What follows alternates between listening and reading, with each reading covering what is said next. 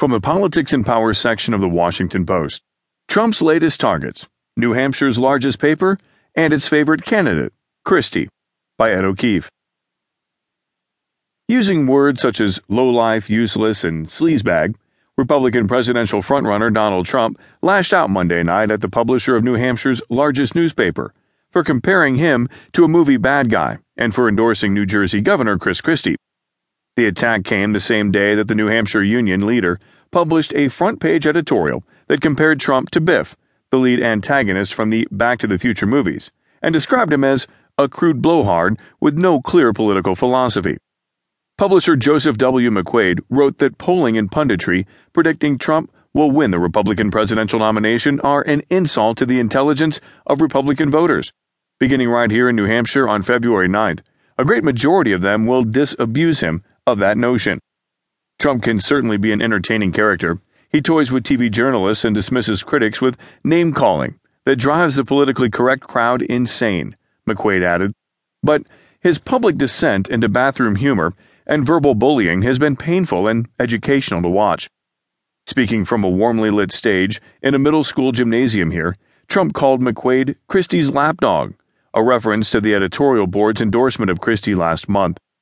The newspaper's circulation has declined dramatically, but its conservative editorial page remains closely watched by Republican presidential contenders, all of whom eagerly sought the endorsement.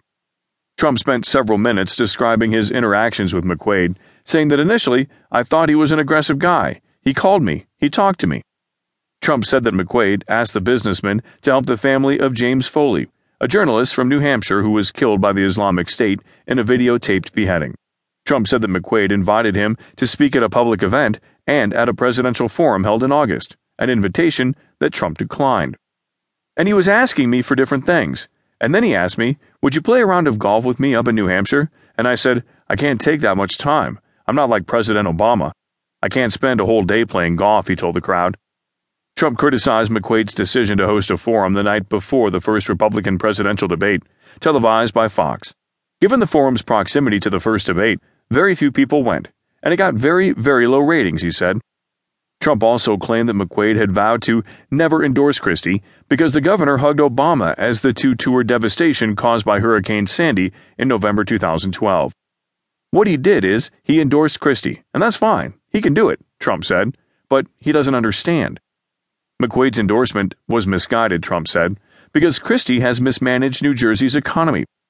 It's number 50 out of 50 in terms of economic development and in terms of the economy, Trump said. It's one of the worst for jobs. I have property in New Jersey. The taxes are through the roof. They're through the roof. McQuaid didn't immediately respond to requests for comment Monday night.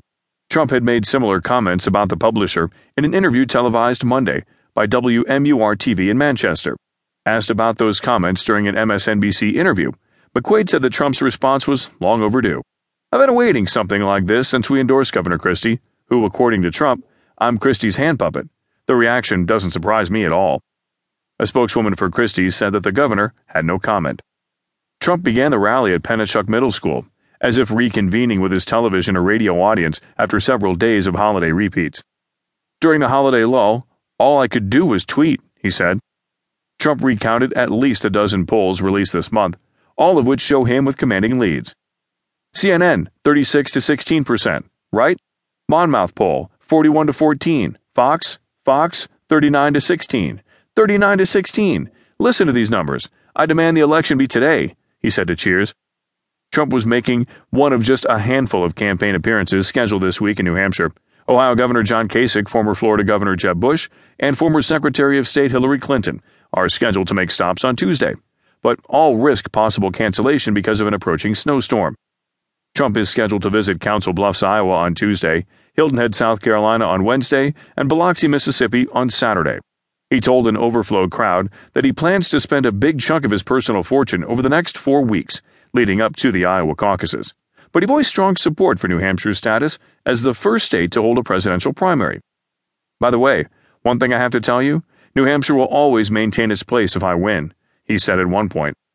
But later, he stumbled on details of the primary, telling the crowd that voting is on February 8th, 9th, the people in the crowd shouted.